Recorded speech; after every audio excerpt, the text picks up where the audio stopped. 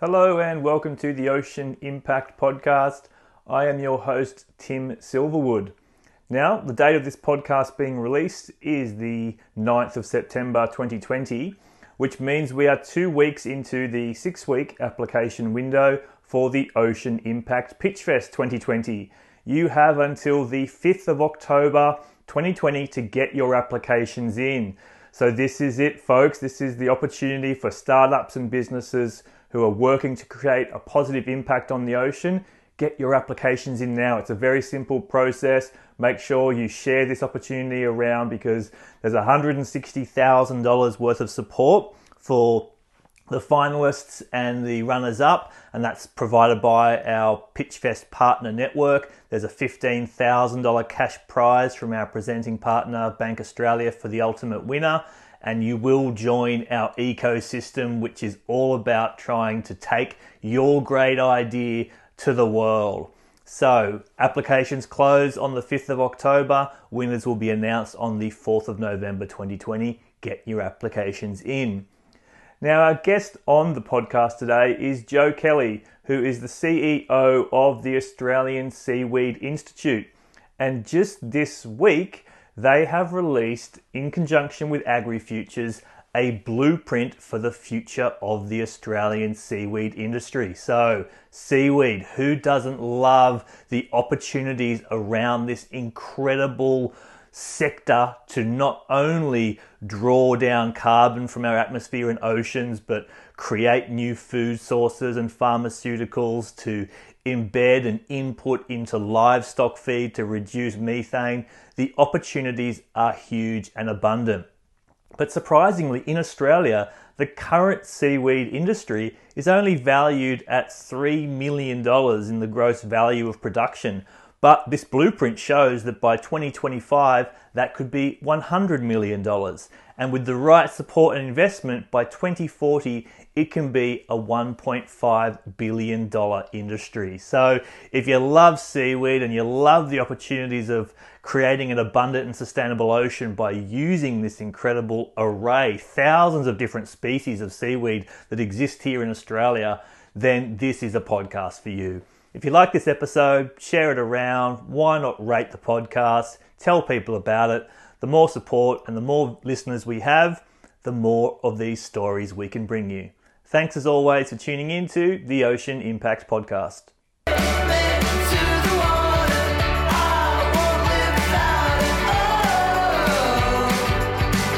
Take the ocean out of me. I'm very pleased to have on the Ocean Impact Podcast today, Joe Kelly, who is the CEO of the Australian Seaweed Institute. How are you, Joe? Hi, Tim. I'm good, thank you. Thanks for having me on. Oh, really pleased to have you on. We were talking a little bit before we started the recording about what it's like to sort of be a pioneer in this emerging space around opportunities in the blue economy and the sustainable ocean economy, and you are really doing this pioneering for seaweed. Tell us a little bit about what it is you're doing with the Australian Seaweed Institute, and in particular, why you have chosen to do this.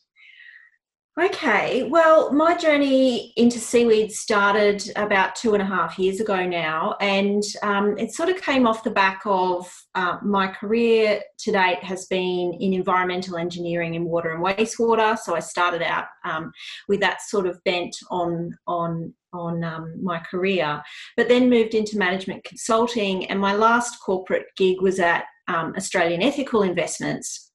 And so what I sort of realised at that point is that, you know, the power of money to really change things, and how do we get more money and more capital into the right things, the industries of the future that are going to do the right thing by people and the planet. And that's what I loved about Australian Ethical's approach. And what sort of became apparent is that in Australia there's actually a shortage of, you know, investable things that are doing the right things by people and the planet. And that kind of led me on a path to say, well, where are the industries of the future? What should they look like? And how do I play a role in helping to really stimulate that sort of new economy that we need desperately? And that kind of led me down a path into discovering seaweed and all the amazing things it does, for ocean health, as well as providing sort of regional jobs and being a economically viable crop as well. So that sort of ticked all the boxes in terms of, really fitting with that model of being an industry that could create this regenerative economy that we want to see here in Australia. So that's kind of how I started and came to it. And through that process realised that, I needed to set up sort of a peak body of sorts that could act as kind of the catalyst to try and help all of the people around Australia that are working on small projects and trying to get seaweed up and running. And the latest piece of work that we've done is to really pull together all of the information into what we're calling the Australian Seaweed Industry Blueprint, which maps out the benefit and the opportunity of a seaweed industry for Australia and the pathway to get there. Awesome. Because I think many people, particularly in this last few years, have had their eyes opened up to the incredible opportunities around seaweed, not just for, like you said before, jobs and economic growth and regional development, but of course for the positive environmental impacts as well. So why don't you give us a little bit of a taste then of what you've been able to uncover as a result of going in to develop this national blueprint? Yeah, well, we've involved all of the stakeholders around Australia who are doing anything with seaweed at the moment. So we've had, close to 50 people provide input into the blueprint so far. The key things that are happening at the moment in Australia are we've had a couple of land-based facilities that are growing seaweed in ponds, and that's mainly to treat wastewater. So there's a great facility in northern Queensland that is a prawn farm, and what they do is they use seaweed ponds to actually treat that water, that prawn wastewater, so that they can discharge it into the Great Barrier Reef catchments. And seaweed does a good enough job of stripping out all of those nutrients to meet the environmental standards that they need to up there. Plus, it's then a product that they turn into a biofertiliser and apply to some of the cane fields and things up in central Queensland. So that's sort of been one major project that's demonstrating the power of seaweed. There's also, some seaweed being grown for human health and nutrition purposes, and that's co-joined with a food manufacturing plant in New South Wales, and they're producing an ulva, which is a sea lettuce, and that's being added to products mainly for the iodine levels that it can bring. So that's sort of on land. There's been very little in the ocean, and that's really where we need to go in terms of creating a scalable industry that can deliver sort of the environmental impact and support ocean health as much as we'd like it to. So some starting points with seaweed are mainly in Tasmania and South Australia, where we're starting to see some seaweed ocean farms established down there. Tasmania's been doing a lot of work around the kelp forest restoration, which is great, and looking at how that seaweed can then be used for other purposes as well. So we're just starting to see the first ocean farms at the moment, but that's certainly the big area where we need to go in the future. Yeah, so if we were to look at then, I suppose, the industry globally, you just recognise there that there's great opportunities around on land and looking at some of those bioremediation projects that also grow produce for human consumption and fertiliser. But the opportunities really are about going into the ocean. And is that what we see globally? Like when we look at the global, $16 billion Australian dollar industry globally, is it mostly built around those ocean systems? Yeah, so it is largely built around that. So the predominant cultivation areas are in China, Japan, South Korea, as well as Indonesia. And so they are all, based on large-scale ocean farms. And then we're seeing Europe really come online now with establishing ocean farms as well, and even doing some great stuff where they're looking at integrating it with offshore wind facilities and having seaweed ocean farms around those offshore wind facilities too. The US is also getting into it. So off the coast of Maine, there's quite a lively seaweed community going on there. So we're starting to see some of the, I guess, Western countries starting to embrace seaweed as a serious industry going forward. And that's what we'd like to see happen in Australia too. Yeah, and I guess everyone can, even if they don't, either they're learning about this for the first time on the podcast today, they can just imagine, right? Australia is an island nation, and we've got so much accessibility to these large estuaries and to coastal areas that I'm sure are going to be ripe for opportunity. I'm just imagining everyone, who maybe has seen 2040 or has listened to Professor Tim Flannery talking about the opportunities to, use these ocean arrays to draw down vast amounts of carbon. So what are some of the things that you really think are standing out from the blueprint that are, challenges in order for us to get to this end goal? Because I believe you were sort of initially projecting that this could be a $1 billion industry by 2040, but in the new report, you may have made a revision onto that number. Yeah, so we're now estimating it can be a $1.5 billion industry by 2040 for Australia. And that's kind of a conservative estimate on a number of levels. I guess the biggest and most exciting opportunity we're seeing at the moment is with the Asparagopsis seaweed that reduces methane emission in cattle. And that, the carbon reduction benefits that would have for Australia is, around about 10% of our carbon emissions come from enteric fermentation, which means, the burping predominantly from cattle. So that's a really exciting opportunity. But you asked about the barriers, and I think, we've outlined in the report about 10 of those, but if I just sort of pick the top two, I guess, really what we haven't done before, because we haven't had an industry established here, is we don't have seaweed embraced in the aquaculture strategy in any states or federally at all. So that's something that we need to sort of move on quite quickly. The other thing is that the process of obtaining lease areas for seaweed aquaculture is really challenging. Again, because it hasn't been done before, and we don't necessarily have the people in government yet, the skills and capabilities that understand seaweed yet. So it's sort of a bit chicken and egg in terms of, until we've got a few more up and running, that will be a bit of a learning curve, a steep learning curve. And so government processes are really challenging. And the other thing is, just proving the markets. So I hear a lot from people is that, where are the markets? We haven't proven the markets. Well, again, it's a bit chicken and egg. We know globally there are many markets for seaweed across a whole spectrum of products. And actually what we need to do is start testing some of those and then refining, what it is that works for Australian seaweed products. I was really impressed and amazed, I suppose, in the report when I found out that we're currently, Australia, a net importer of seaweed products. So here we are, we've got this incredible, abundant opportunity, but we're actually a net importer at the moment. So definitely some strategies there around how we can start to, draw down on those imports and start to produce more in Australia as well. Yeah, certainly. So predominantly, we're importing around $40 million a year of seaweed products. The majority of that is for human consumption, so in the food seaweeds.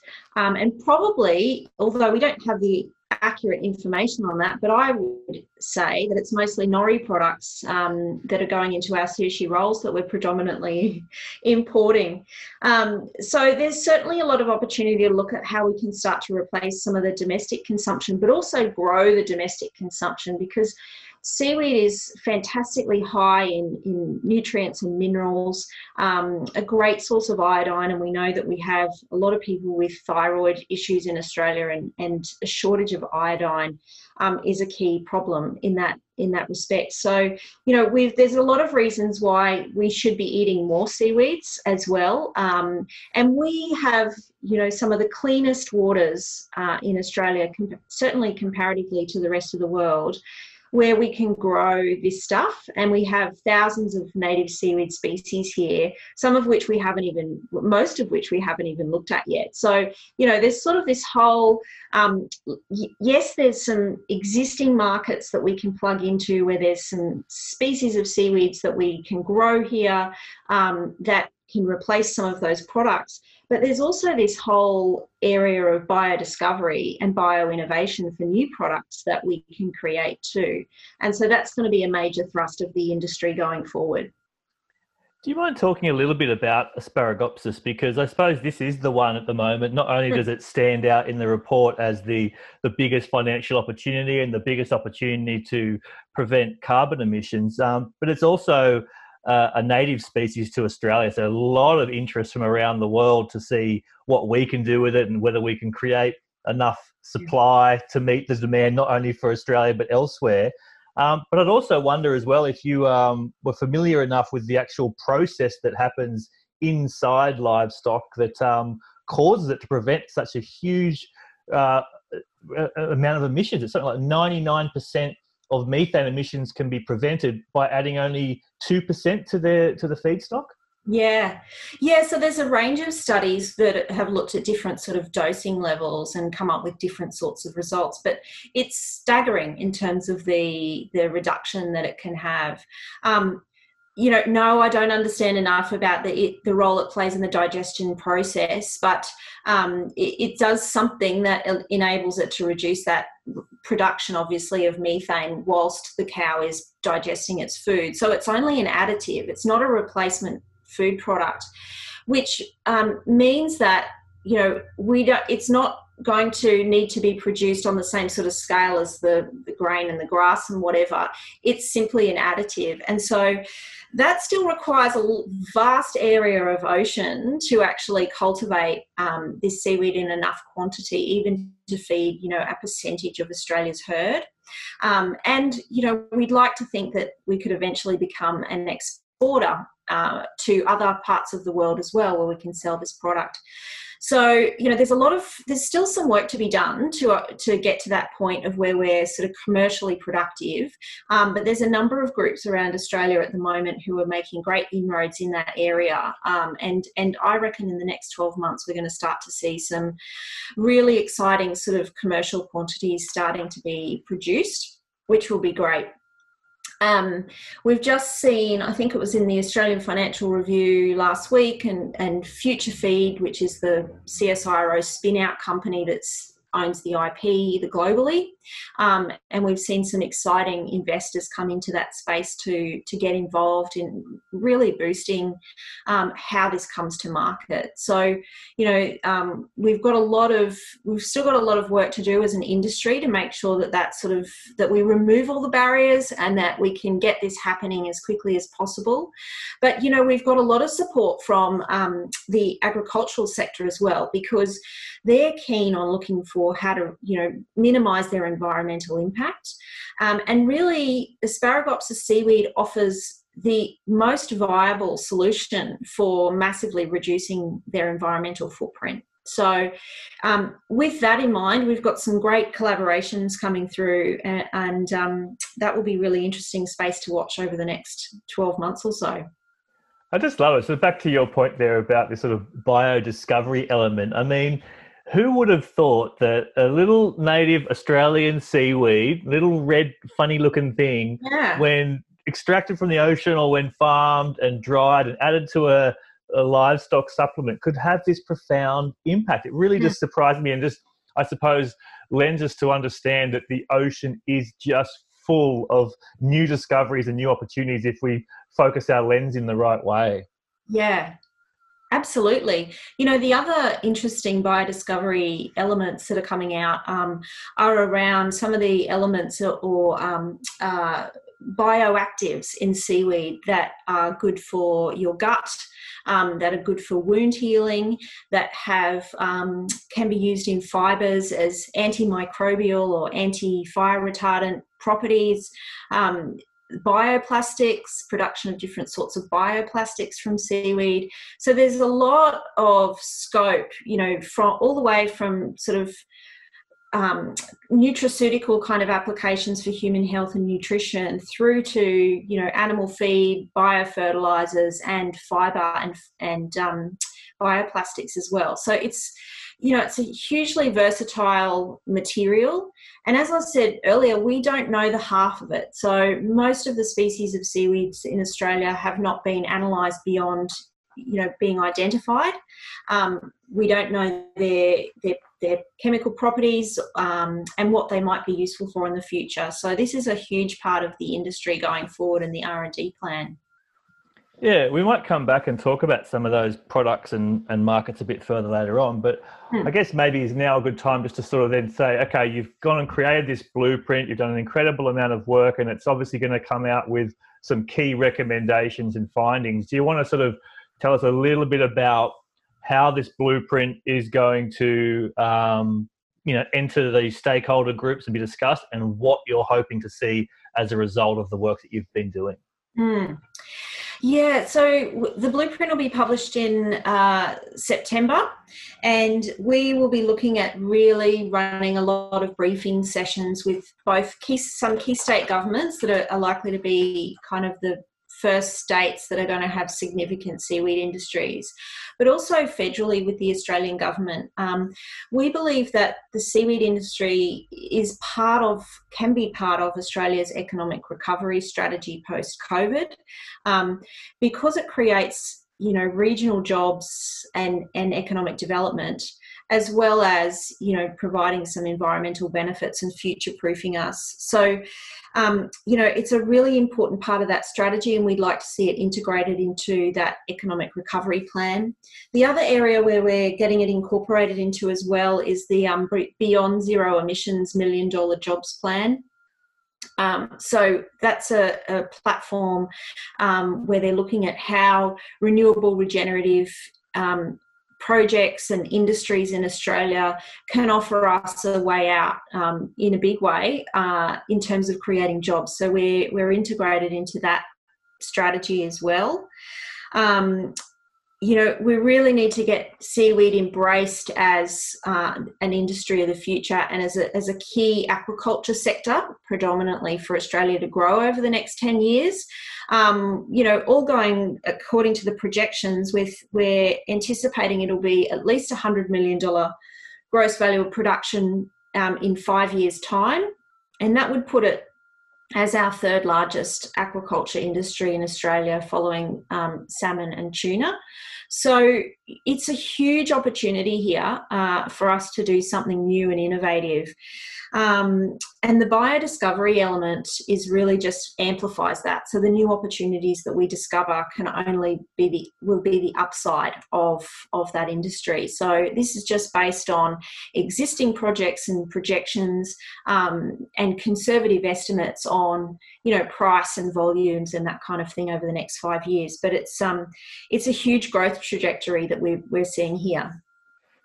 Yeah, so like you said, I mean, $100 million by 2025, 1,200 direct jobs, leading to 3% reduction in emissions. And assuming that all goes well, then it really just ramps up towards some of those projections for 2040, which, like we said before, 1.5 billion, up to 9,000 jobs. So what do you need? What are you looking for really specifically in this next phase to make you able to do your best work and really galvanize this ecosystem? Yeah, well, we really need to create an industry group that's properly funded. So we're looking to some of the federal government bodies to fund that going forward. So AgriFutures, which is Australia's Rural Research and Development Corporation, have funded the production of the blueprint blueprint and the work that's been done there.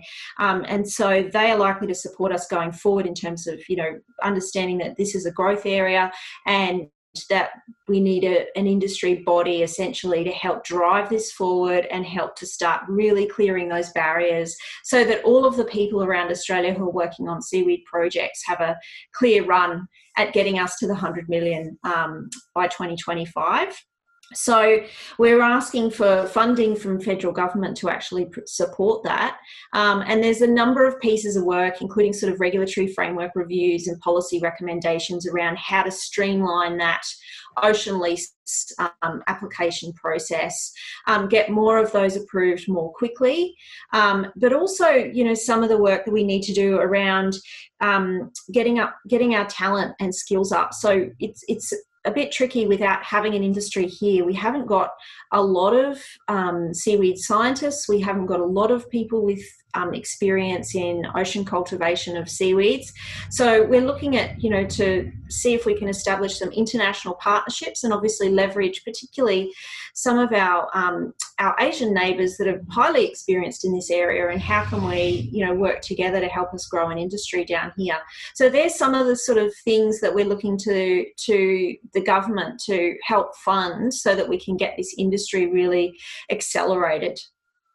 Yeah, good one. And again, some other sort of stats coming out of the report is just looking at the relatively small number of full-time equivalent jobs that are currently in the sector, and a significant portion of those obviously in that research and development side of things. But yeah, absolutely, we've got all these neighbours to our north, like you mentioned before, Indonesia, Philippines, big producers of this, and they could certainly lend some skills and expertise, I'm sure, to help us grow our sector. I wonder if I could just dive a little bit more into you. I mean, you mentioned before this was a bit of a revelation 2.5 years ago when you were working in the sector and in the impact sector and realising there's just not enough investable opportunities, and you've come out all fired up to galvanise this ecosystem. What is it like? I mean, you're a new kid on the block with a big vision. I wonder if you wouldn't mind giving us a little glimpse at what that's been like for you. Oh, it's a roller coaster, but an exciting purpose-driven one. So, I always come back to that sort of touchstone that this is about making a difference. This is about doing something that's going to lead to a more regenerative future for Australia. And so, I've had lots of great plans, and some of those haven't gone anywhere near how I've had them planned out on paper. But, it's the opportunities that have arisen through that process, I guess. It's sort of taken me to talk to people and to understand things in a different way that I didn't have before. So I think it's a voyage of discovery really every day in terms of, where can we add the value? It's certainly, I find, as a woman in talking to people in the aquaculture and fisheries sector, I think that's a challenging area. I think it's predominantly male dominated. I think it's a bit outdated in terms of the focus and approach that we've got in Australia on. We think we can just keep doing the same old things, and that they'll keep yielding, or even though we know some of our fish stocks and things are in decline.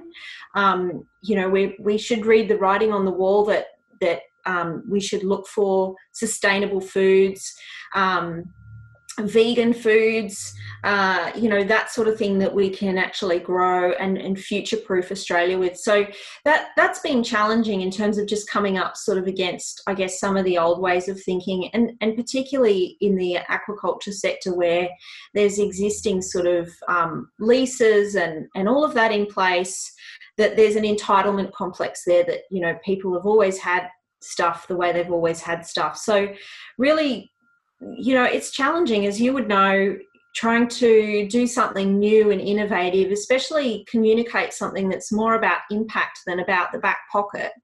I certainly personally derive a lot of energy and purpose out of that. But trying to bring, other people along on that journey who maybe have a different mindset is continuously sort of a challenge.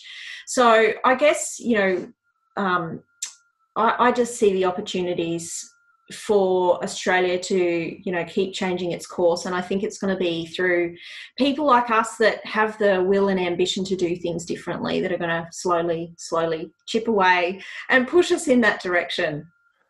Yeah, it just brings, what came up for me there is just that realization of the people that are going to, hold you back and be a resistance, that they're probably always going to be there. But it just means that you get so much more attracted to those people who get what it is that you're trying to do and are there to give you as much support and a bit of a leg up as possible, because the detractors can just be absolute energy vampires if you're not too careful.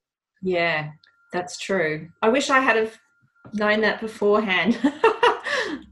I think people that, obviously know you and are listening into this, we just are so appreciative that you have taken this ginormous challenge upon yourself and with your teams and your support network, because as you said, you can know and see that the way we're doing things now is not going to be the way we're doing them in 2025 or 2040. And so to sit there and watch it, not moving and not adapting would just be infuriating. So you just have to overcome those obstacles to help it get to where it wants to go. Yeah.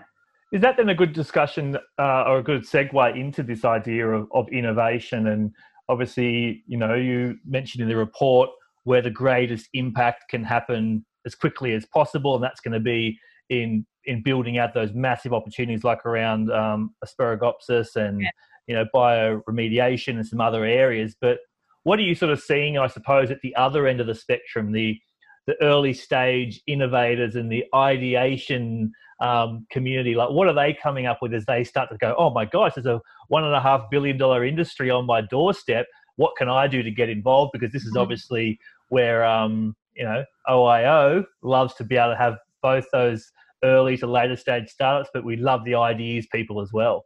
Yeah. Well, I think there's two sides to this. So we're very much trying to position the seaweed industry as not just an aquaculture sector, but a biotechnology sector as well, because of the end uses and the products that can come out of seaweed. So on both of those sides, there's some exciting innovation that's happening and that we'll see really over the next 5 years at pace. If I talk about the aquaculture side, there's a whole lot of innovation going on around the engineering and design of ocean facilities. The Blue Economy CRC that's operating out down in out of Tasmania, they're really looking really far out at offshore platforms that would have integrated food, energy and carbon sequestration capabilities. So I think that's a really exciting space. So that sort of engineering space, the automatic harvesting, the remote monitoring and sensing. You've got the Climate Foundation who are working with you on aquaculture, and Intrepid Foundation, and was part of Damon's 2040 movie, looking at some upwelling techniques for how can you grow seaweed in areas where there's low nutrient levels. So that's really exciting technology.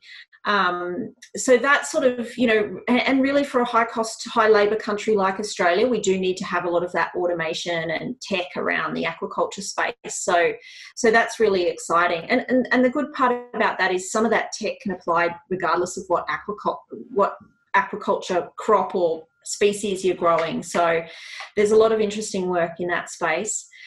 The other area is around the biotechnology and the biodiscovery. So looking at Australian seaweeds and looking at, what their profiles are and what their bioactive components might be and what we might be able to do with them. I'm part of a group that submitted a bid to the federal government for a marine bioproducts cooperative research centre. So we're really hoping that gets approved this year, because that would give the industry a 10-year matched R&D funding to really accelerate looking at all of the seaweeds that we can possibly, should possibly invest in, and what their useful bioproducts would be. some of the innovation around there is also what's called biorefinery process. So how can you put sort of a soup of seaweed into a biorefinery process and sort of fraction off different valuable compounds, whether they be sort of the oils, as well as then having, you know, some of the leftover products for fertilizer or animal feeds. But how can you get more than one product out of a seaweed? So if there's a valuable molecule that might be good for a cosmetic product or a nutraceutical product of some sort, then what can we do with the rest? So that's really interesting, and there's a pilot facility in Mackay in Queensland, and we're kicking off a project with QUT to start to look at some of the opportunities for biofabrics out of that. And the way we're looking at that is that, you know, that's potentially a lower value product. So where are there opportunities to take a high value molecule out, but then be left with something that you could make a bioplastic or a biofabric out of? So there's sort of some innovations that are coming along. There's all sorts of drug discovery out, you know, we've heard out of coral reefs as well as out of seaweeds as well, and out of microalgae. So that whole sort of biotech area is really exciting space in terms of what we might be able to do with some of the seaweeds that we are able to grow at scale. Fantastic, and yeah, best of luck with that bid for the new CRC. Do you have any thoughts on where that would be located? Yeah, so that's South Australia are the leaders of that, but there's research partners all around Australia as well. So, you know, it's really looking at how can we actually look at, and it's microalgae as well as macroalgae, that CRC bid, but how can we accelerate those two industries, which both of those plants might not be the right word for microalgae, but both of those organisms are able to remediate wastewater as well as to produce valuable bioproducts and to provide sustainable food sources as well. I love you know, this sort of realization that obviously there's opportunities all around Australia, and you mentioned before there's great centres in North Queensland, there's those historic ones in South Australia and Tasmania. I wonder if you wouldn't mind sort of talking to this idea of social license. It sounds like Australians have potentially got a long way to go in terms of adopting seaweed maybe into their diet, or thinking about the multitude of applications that it could have in their lives. There's also probably a big conversation about social license in terms of, you know, whether it's going to be coastal aquaculture or offshore or wild harvesting. Where are we at with that part of the conversation? Yeah. Only just beginning, I think. So, you know, look, we can see what's happened in the salmon industry down south, but that's very different in terms of seaweed. Seaweed cultivation doesn't require anything to be added to it. So there's no feed, there's no fertilizer, and there's no waste from the seaweed product. So it's a completely different proposition to some of the challenges or objections we've seen to other types of aquaculture, particularly around sort of intensive fish farming and that kind of thing. Seaweed doesn't have the same environmental impacts. In fact, it has positive impacts on water quality in terms of taking nitrogen and phosphorus out and carbon dioxide out. So it can reduce the problems we've got with acidity and pollution based on, you know, over having too many nutrients in the water. So, you know, as well as provide habitat for fisheries resources as well while it's growing. So, you know, seaweed really has a lot more positives. We've got support internationally from the Nature Conservancy and Worldwide Fund for Nature in terms of, you know, supporting seaweed as an aquaculture industry that's got positive environmental outcomes. So from that perspective, you know, we don't have the environmental concerns. And I just saw a study that had come out from AgriFutures and FRDC, which is the Fisheries Research and Development Corporation, where they've looked at the elements of social license, and the largest component was the environmental impact. So we really need to be clearly communicating what the environmental benefits are, but also in terms of operating those farms, that needs to be done responsibly and sustainably as well. So that process and sort of best practice needs to be established here for Australia and what we want to see. So, you know, we'll need to closely manage and monitor these things over the next, over their lifetime, obviously, but certainly get that practice going in the short term as well to prove that it's environmentally responsible industry. So I guess that's a key thing in terms of communicating to the public about the benefits of seaweed. I think then, you know, you've still got a fraction of people that don't want to see anything happen. So, you know, we've certainly had that problem here in Queensland with applying for some licenses, an ocean farm lease, and people with $1 million properties are concerned about the impact on their views and raising questions about, you know, can't we just leave it as is so that we can sort of look at it. I think, you know, we're sort of beyond that. And I think, you know, you're seeing with things like the Great Barrier Reef as well, we're starting to see a trend towards actual intervention. So, you know, where can we employ ecological solutions to help us mitigate some of the water quality and other problems that we've got, environmental problems that we've got? So, you know, there is much more of an appetite from the scientific community around, you know, intervening, because we've kind of got to the point where we've realised if we just try and leave it and hopefully it recovers itself, we've sort of left it too late for that to happen.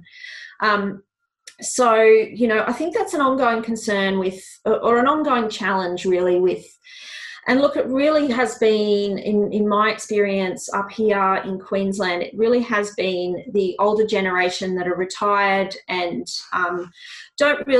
may not really care about, you know, the job creation piece, and just want to sort of sit on the waterfront and enjoy their view. And I guess I think that's short-sighted in terms of understanding the scale of the environmental problems that we've got to solve, the scale of the job creation problems that we've got to solve, the scale of the sustainable food production problems that we've got to solve, you know, in the years that they will no longer be with us. So we really do need to, I guess, be getting people to think much longer term in terms of, you know, how we're establishing Australia to really support us into the future, and how we're doing things in a balanced way. So, you know, as I said, using those natural climate solutions that can tick multiple boxes by, you know, protecting ocean health as well as providing sustainable food and sustainable jobs, you know, and seaweed does all of those things. Just makes me, realise again just the importance of really compelling communications and media around this too. And I think we have to look at the positives here, because like we've been saying, in the last few years, attention and awareness and the appetite to harness the power of seaweed to clean our oceans, to create new economic opportunities and jobs, and feed humanity, it's going up, right? So as long as we keep telling the story and building that narrative, then hopefully that can start to override some of those that resistance that you may be seeing out there. Yeah, hopefully. And that's certainly a key part of the industry group formation and the work that needs to be done to support the industry overall, is communicating that and telling that story and making sure that there is public support for these things, you know, and that we do manage things in an ongoing, responsible way rather than just sort of resting on the laurels that it is good for the environment. You know, obviously we need to keep that up as well. So, but yes, I think the challenge with public consultation on ocean farms is difficult, and obviously it would be nicer to go further offshore for everybody, but, you know, realising that is not the easiest place to start until we've got the skills and capability and the technology to do that. You know, that's always going to be this stepping stone. We need to go nearer shore to get there. Yeah. And I just think about projects like, you know, Operation Crayweed in Sydney, where, you know, obviously there's a great deal of effort being invested in restoring habitat. So not only are we talking about, you know, creating whole new opportunities around large-scale production, there's also that whole other part about, well, we don't even probably realise fully what we've lost in recent times. So there's just that bringing those natural systems back up to baseline to maintain a healthy ocean. And then you've got the opportunities well and truly beyond that in terms of being able to grow massive quantities for all these other markets we spoke about. Yeah, that's a good point. All right, I think we can start to wind things up. It's been a lovely conversation, and I'm just so thrilled to have you forging this ecosystem. I love that little insight earlier about just how hard it has been for you. I wouldn't mind just sort of passing it over to you now for some thoughts, some reflections. Is there some things that you really wanted to come on here today to talk about that you haven't had a chance to yet? I want to hand it over to you now. Okay, well, really, I guess I was really keen to talk to you because as a fellow impact entrepreneur and looking at how do we actually protect our ocean, knowing that our ocean plays a major role in climate regulation, we need to be implementing all the solutions we can. So, seaweed is one of those opportunities that we've got here in Australia, and we really want to see that embraced both by national and state governments as much as possible. This is a unique, I guess, and rare opportunity for us to both protect ocean health as well as to provide jobs into the future, particularly in regional areas where these things are going to be located, as well as, the economic benefits from it as well. So, there aren't that many industries in Australia where we can say, if we can grow this amount of seaweed, we can offset our emissions by 10%. This is a tangible, real opportunity, for us to act both on climate change, on our food production system, and on job creation and economic development. So, that, I guess that's the really clear message that I want to communicate out of the blueprint is that this is a massive industry that we can create here in Australia that's only positive on all fronts. Yes, there's a lot of work to do. There's a lot of R&D work that we still need to do to actually make this, to get this accelerated.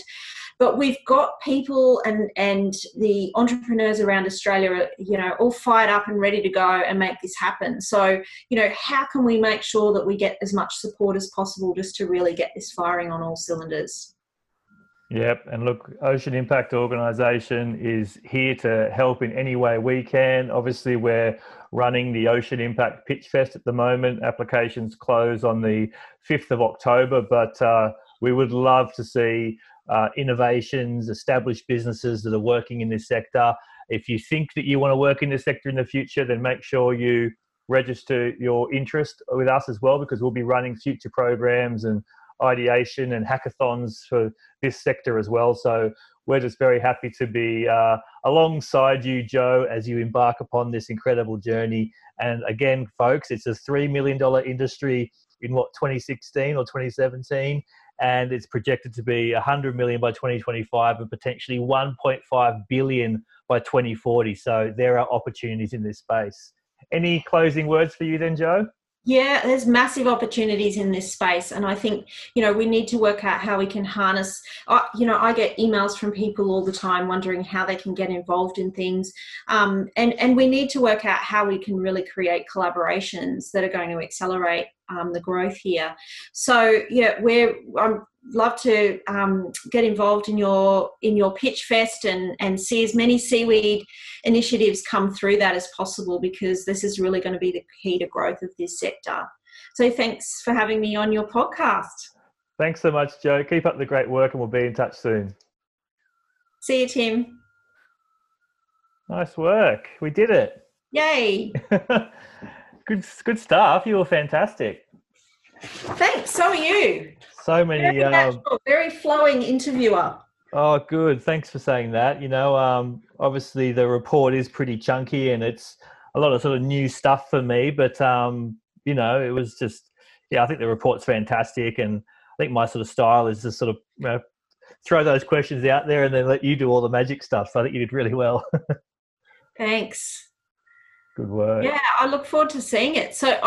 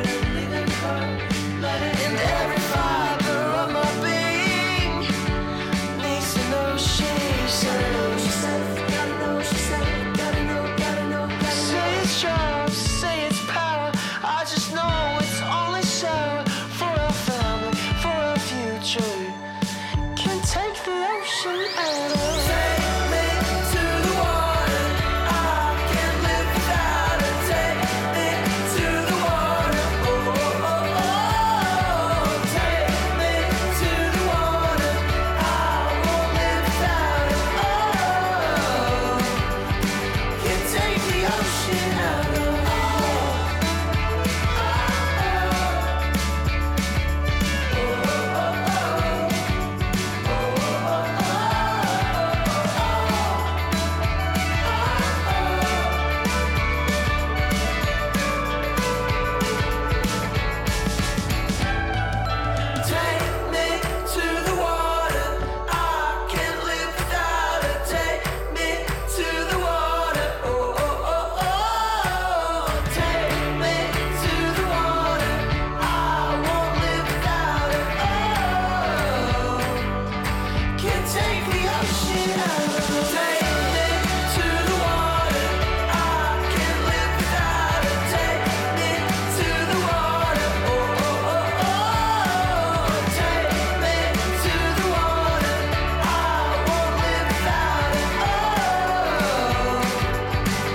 take the ocean out of me.